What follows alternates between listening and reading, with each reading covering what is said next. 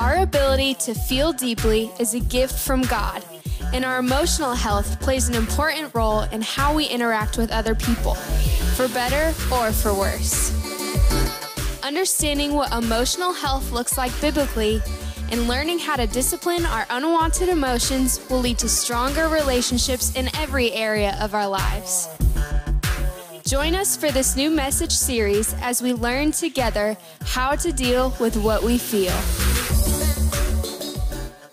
We are in the middle of a series called Mixed Emotions, how to deal with what you feel. And over the last couple of weeks, we've talked about the fact that our ability, our capacity for emotions, and our ability to feel things and respond to them is a gift from God.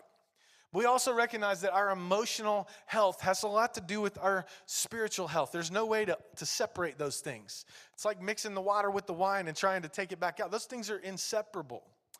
And part of how we function as emotional beings, made that way by God, has a big impact in who we become and what we do for the kingdom.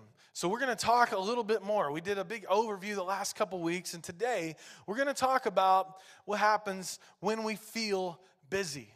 And some of you might say, well, Pastor Nate, I don't feel busy, I am busy. You want to look at my calendar? I'll show you all the stuff I got going on. That may also be true. But sometimes there's a feeling of busyness that happens when our life is not quite in order the way that it should be. Or sometimes there's a feeling of busyness when we're not spending enough time on the right things or with the right person. And you may be busy, you may feel busy, it may be a mixture, or it may be all of the above. The question is, what do we do about it? In our series that we did called Easter People, we talked a little bit about Mary, who's a sister of Lazarus, who was a friend of Jesus that died. Maybe you've heard about Jesus raising Lazarus back to life. By the way, side note, not my notes, there's no mention that Jesus and Lazarus were ever friends again after that. It's kind of funny, like, why'd you bring me back from this? Anyway, I just find humor in the Bible. But we're not talking about Lazarus today. We're talking about Mary and her sister Martha, and they lived in Bethany just outside of Jerusalem, again, with their brother.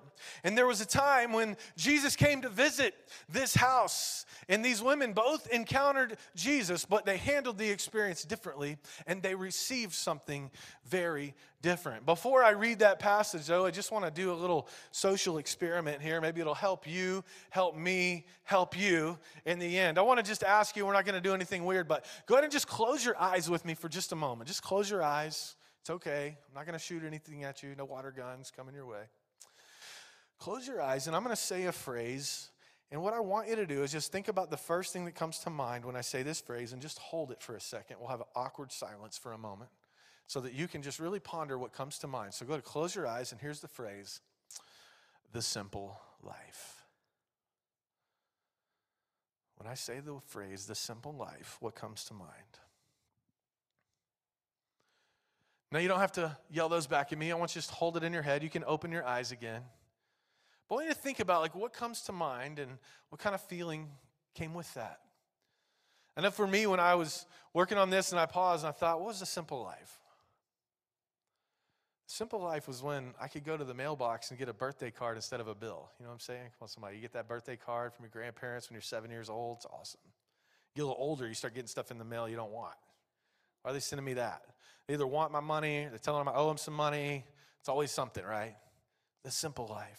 Or maybe you were thinking about your honeymoon when you got to get away with your spouse with no kids, or a vacation without kids. You're thinking, oh, I could really use that right now. Or maybe you love your kids, but you were thinking about time with your kids and no electronics. Amen. Simple life. Simple life. See, God puts those moments in time in our lives. I believe He puts those things of beauty in there for us to enjoy. The problem is that we don't often appreciate them until they're gone. And over time, the busyness of life comes along, and we have those moments less and less frequently.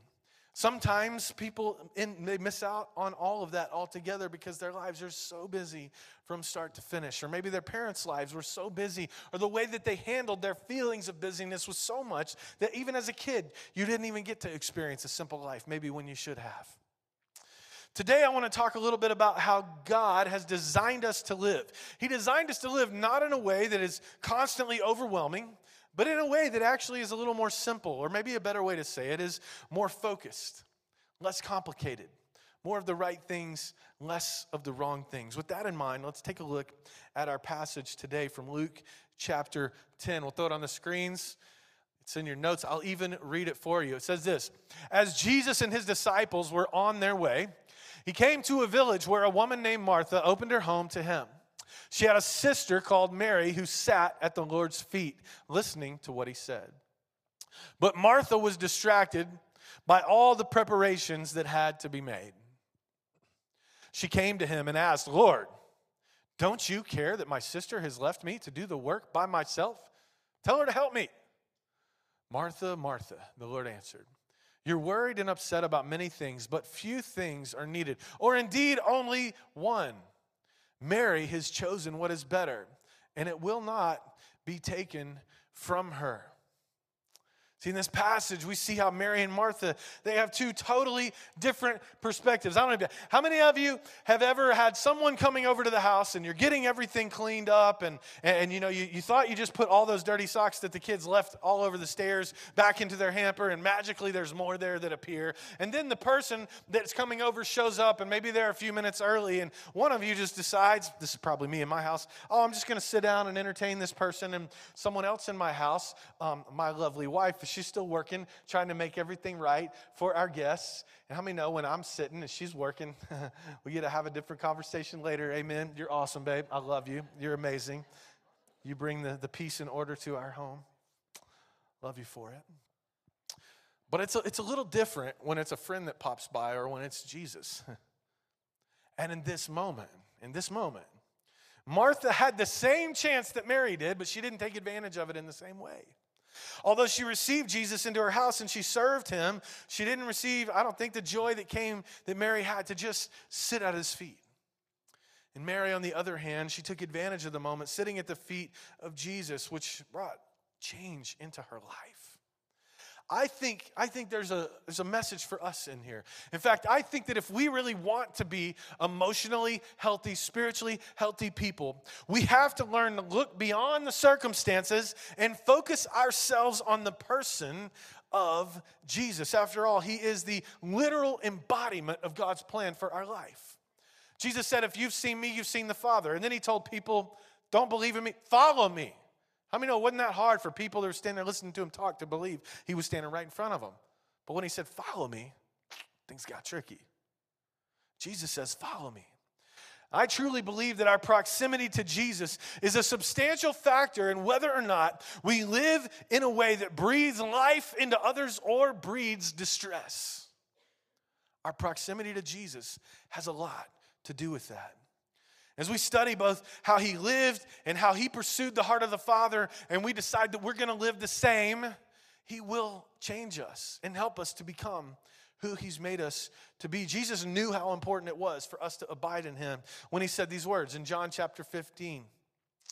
I think it's actually chapter 5. No, John 15:5. There we go. He says, yes, I am the vine, and you are the branches, those who remain in me. Everybody say the word remain. Remain's a little different than like drop in, pop in, see you when I need you kind of thing. Call on me when you're hurting. Call on me when you're sick. Call on me when you're broke. By the way, you can still do all of that if you just remain. So he says, remain in me, and I in them. If you do this, it will produce much fruit. Apart from me, you can do nothing. How many of you would like to have a fruitful life? I hope you put your fruitful life. The other side is not good. Yes, Stephen's waving for everybody. He's able to cover the whole room. Fruit for everybody. Jesus says if you want to have a fruitful life, remain in him.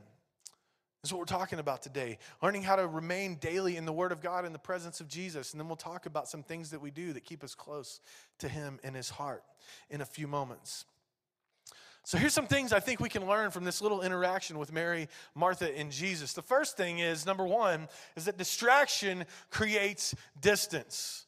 Distraction creates distance. I have a question for you. You don't have to answer it to me, but just really answer it to yourself. I have a question for you. What in your life right now is distracting you from spending time in God's Word and in prayer? It's easy to do. Just think about that for a minute. What is it? What is it? And it might not be a bad thing, by the way. Sometimes I think we get on this kick about sin, and sin's important to understand and to avoid and to go the other way from. There we go. Our curtain's just coming down. That's all good. Portable church. Bless the Lord. Sin sometimes isn't the problem, though. Sometimes it's the good stuff. Martha wasn't doing anything bad.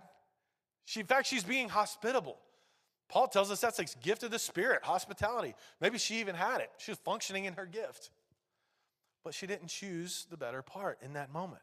Sometimes it's the good things that get in the way of the God moments. It's not complicated. It's actually pretty simple if we think about it. Sometimes what Jesus is calling us to is just to say, whatever else is in front of me is not as important as spending time with you right now. My dad is a great example of this in my life. And he practices something called daily office. And he will spend time with Jesus, really no matter what else is going on. And he told me one time, he said, if the President of the United States scheduled a meeting with you and you put the meeting on your calendar, you probably wouldn't miss it. I might. Now, I don't know. I'm not sure it would help for me to go and talk to anybody in Washington about anything. But the point remains, when you schedule an appointment with someone important, you keep it. And so he schedules this appointment, and even though it's Thanksgiving Day and the whole family's waiting to take pictures, we can't find him because he's off spending time with Jesus. And sometimes we laugh, and sometimes we grumble and complain, but at the end of the day, I really look and go, man, Jesus is really important to my dad. Like, more important than me. And that doesn't actually hurt my feelings. It inspires me to want to follow Jesus better. Here's the other problem. Sometimes I think there's no busier person in the whole world than someone who's trying to manage the expectations or perceptions of other people. And the reason I mention that is because my dad knows that the family would prefer him to not leave in those moments. But he's not bothered by our expectations. He's bothered by the expectations of Jesus and what he expects in those moments. And I think sometimes we can kind of live our lives in a way that goes, well, God's always there, so God will just get what's left. He'll be there when I finally go to sleep and everyone else has turned their phones off, so I'll just plow through the day, talk to the people, do the things. And when there's nobody left to talk to, maybe I'll talk to God if I can still keep my mind awake. That's sometimes, I think, how many of us approach our relationship with Jesus. And I think because of that, whether you're really busy or not, you'll end up feeling very busy. Because that place of focus that you really needed with the person you needed it most isn't happening. There's a lot of things that can distract us from Jesus and from time with him. The opinions of other people we just talked about. The expectations that other people put on us. The need to go make a little more money. Well, time is money, Pastor. And if I spend 30 minutes praying or 30 minutes working, I could give more to the church if I just spent 30 minutes working instead of praying. Keep your money and get on your knees. Jesus needs your time. Maybe it's your past. Maybe you think, I've done too many bad things. God wants nothing to do with me right now. Why would I go spend time with him? He's repulsed by me. No, he's not. He died for you. He's repulsed by your sin, and he's desperate to cleanse you of it and come and be close to you anyway. Don't let your past keep you away from him when he wants to be with you. Maybe it's other people's imperfections. Maybe you think, well, I just come to church and it's full of hypocrites and nobody does what they say they're going to do and they treat me bad and they've done this and that. By the way, if that ever happens here, you come tell me and we'll fix it. We want to treat you good in this place. But that's not the point. How somebody else treats you has absolutely nothing to do with whether or not Jesus needs, wants, deserves your time and is ready to meet you and give you a good gift when you come to him. Don't let these things get in the way of the thing that matters most. In Hebrews, we're challenged to keep our eyes on Jesus. Let me read this and we'll talk about it for a second. Says this, Hebrews 12:2, we do this by keeping our eyes on Jesus, the champion who initiates and perfects our faith. Did you know that? You don't have to perfect your faith. He does. But we do this. I like to read the Bible backwards sometimes. We perfect our faith by keeping our eyes on Jesus. Does that make sense? Let's keep going. Because of the joy awaiting him, he endured the cross, disregarding its shame. It's almost hard to read that verse and take it seriously when it's just that quick.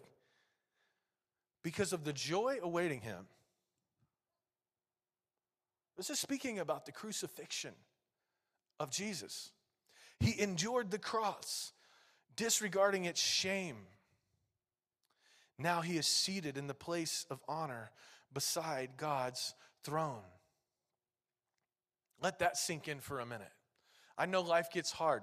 I bet none of you ever have to hang naked on a cross in front of the whole town. I hope that never happens, and I bet it probably won't. Happened to Jesus. And he considered it joy. He was going there for you. He was going there to make a way for you to have access to the Father, to the throne room. And the word tells us to keep our eyes on him. Here's why keeping your eyes on him is important. Your eyes dictate your direction. What you look at is where you go. You don't believe me? Drive down the road. No, actually, don't do this. But if you were to drive down the road and you just look at the lane next to you and not the one in front of you, your car will end up there eventually. When you're walking, and you just walk out the back of this school and set your eyes on the field, but try to walk towards the technology building, it's going to get dicey somewhere along the way. You're going to want to go where your eyes lead you. You're made that way. This is the way it is in the natural. This is also the way it is in the spiritual. And so this is why the Bible tells us to fix our eyes. Fix, not glance, not look occasionally. Fix your eyes on Jesus, the author and perfecter of your faith, because in doing so, you can actually follow him. Here's the problem. Our eyes are constantly on other people and other things. And where we look is where we go. What we see is what our heart wants. So we inevitably wind up comparing ourselves to other people. And when that happens, we quickly become discontent with what's going on in our lives because our eyes aren't fixed on Jesus. They're fixed on Facebook. Here's the problem. Number 2, comparison steals contentment. Comparison steals contentment. Listen, we've had social media long enough. Most of you know this. But anytime you compare yourself at social media, just know these are the rules of the game. You're looking at someone else's best. You're looking at your worst. And then you're trying to figure out how to get from here to there. That is a futile, fruitless game to play. Comparison will steal your contentment. Jesus and time with Jesus will always bring contentment. Maybe not in every circumstance, but in here where it matters most. So I believe when Mary walks in, she's like, yeah, I know we could have cleaned a little better and maybe we could have cooked some better food, but just get the chips out and let's sit down and talk. Because being with him is what matters most. And when we do that, if you don't do this, if this practice is not in your life, I can understand how the words I'm saying right now, you might be thinking, you sound like a crazy person. I'm not going to just sit down and pray and magically be content. I need a better house. I need a better car. I need a better blah, blah, blah, blah, blah. Those are the things I need. And I'm here to tell you that's a lie. That's a trap. Time with Jesus will bring contentment to the inner person. And then you'll look and go, maybe I'm okay with this house. I have Jesus. Maybe I'll drive that car until the wheels actually fall off. I need Jesus. This is how it works. This is how it works. By the way, God didn't call you to be anybody but you. So you can look to other people's lives. You can learn from them. It's great to read books, great to make observations and decide. But I'm telling you what, I'm looking for what's going to help me be the best me. I'm not looking for a way to become you or anybody else. God made you to be you. He knows who he made you to be, and he knows how to help you get there. This is why we fix our eyes on him. Now, I will say one word about contentment. I think this is important. Because it seems like we kind of live in a day and age where there's more and more extremes, and extremes sometimes show up like this. Some people are workaholics. They work really hard. They work, go. And then some people are kind of lazy. So let's just say this. Don't confuse contentment for complacency. We're not called to be complacent. We're not called to take what God has given us and bury it. Hide it under a bushel? No, right? You've heard the song before. That's not what we're supposed to do. Parable of the sower, the one who had one and was scared to lose it and buried it, Jesus said, you're wicked. It's kind of a scary story.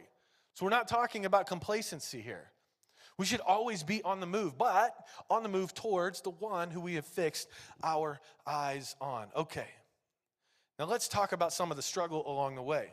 The reason this is hard, and we talked about this a little bit last week, so I won't spend a lot of time on it, but there's actually 2 yous sitting here right now. If you've given your life to Jesus anyway. If you haven't, there's still just one. I've got a friend of mine, Miss Sheila. She's funny. She was trying to lead her dad to the Lord in his old age, and he would tell her, I believe in Jesus. She said, sir, I don't believe you do, because I've only ever seen one you. And the word says, if any man be in Christ, the old things have passed away and all things have been made new. I need to see 2 you, and I only see the one you. It's pretty funny. but it's also true because there's an old you that needs to be changed into a new creation.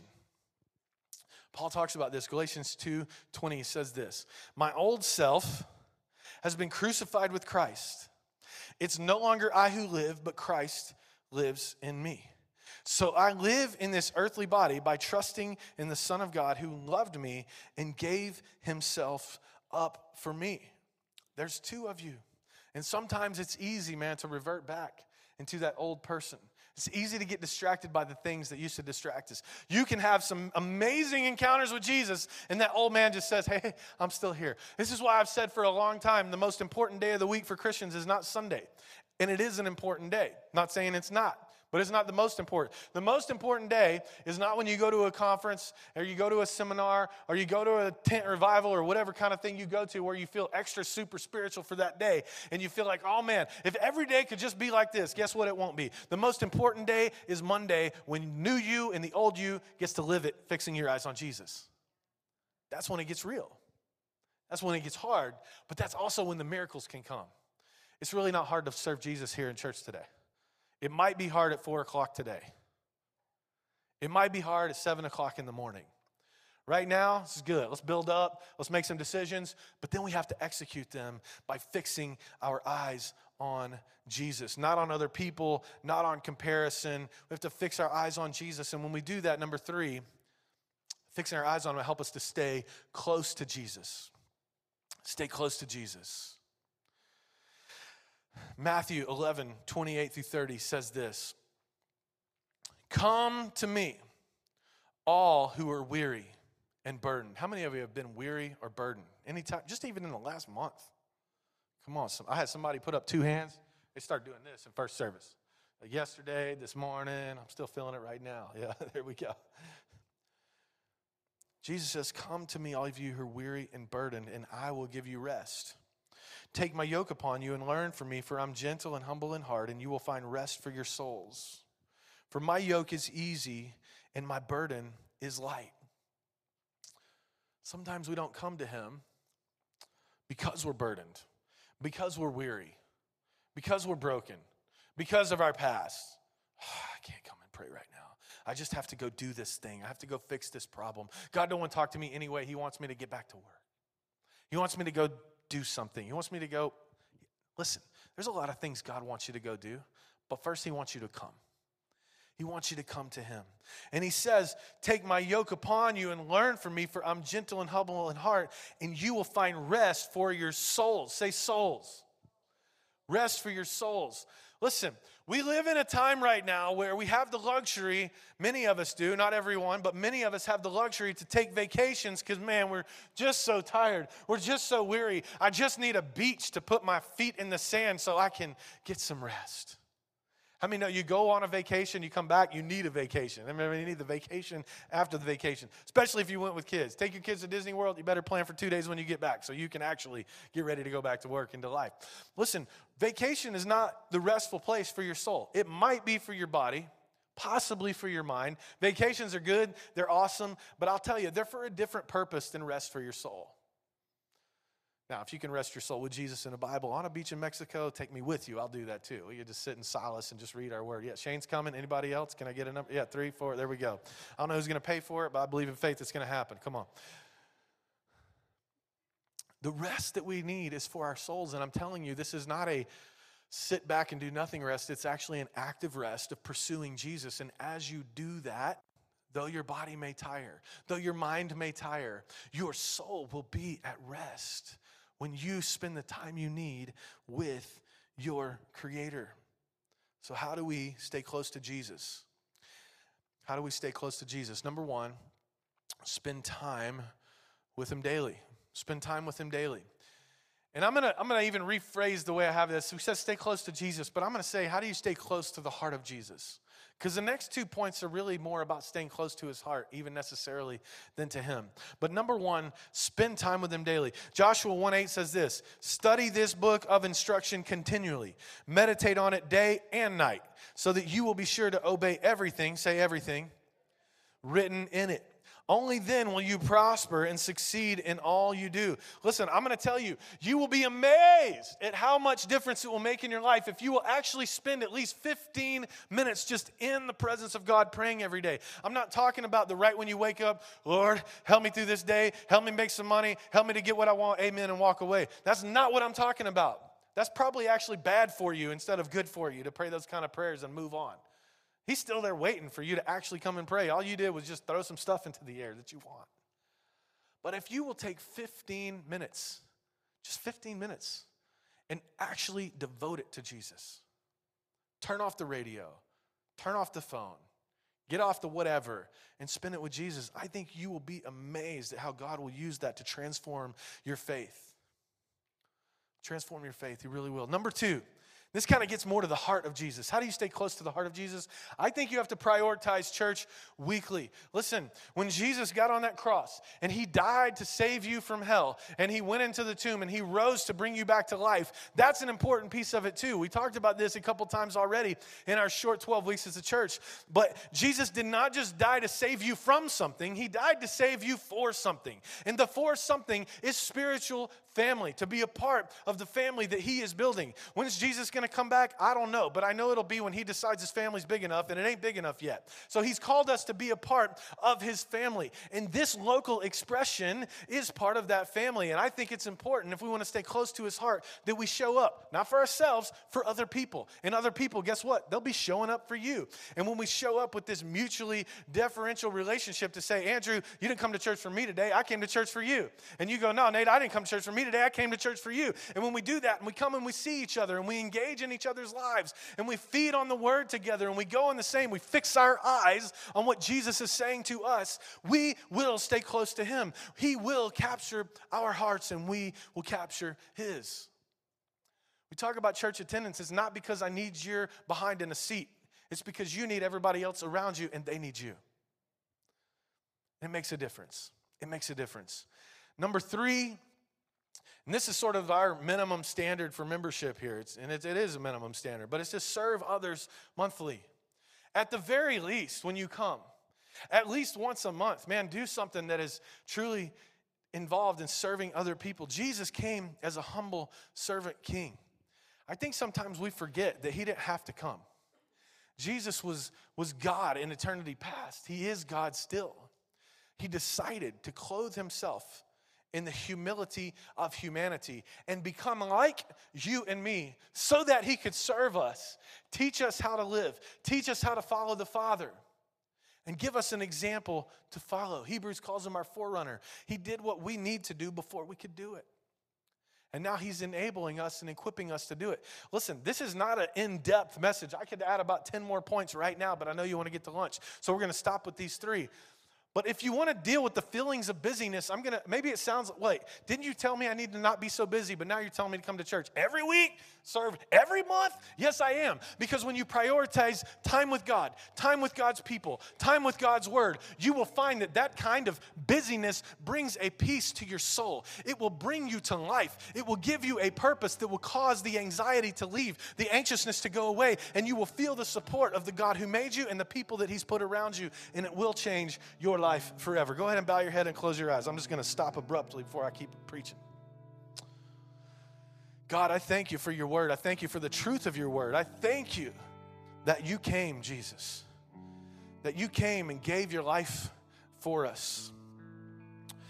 What's interesting is you didn't just die for us, you lived for us. And now you've called us not to an old covenant sacrifice of blood, but a sacrifice of the living, to be a living sacrifice for you and for others. God, I pray today that the reality of your love for us and your desire for us to embrace you and to lean into you and to lean into spiritual family, that it's your design for us because you know what's best for us. You know what we need. It's not because you need something from us. It's that you do have something for us.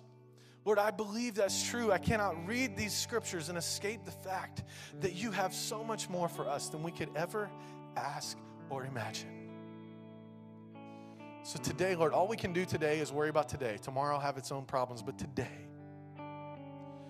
God, I pray that you would fill your people with a spirit of peace. Lord, I pray that you would give us a spirit of focus so that we can fix our eyes on you. And that as we do, as the old hymn says, may the things of earth become strangely dim in the light of your glory and grace.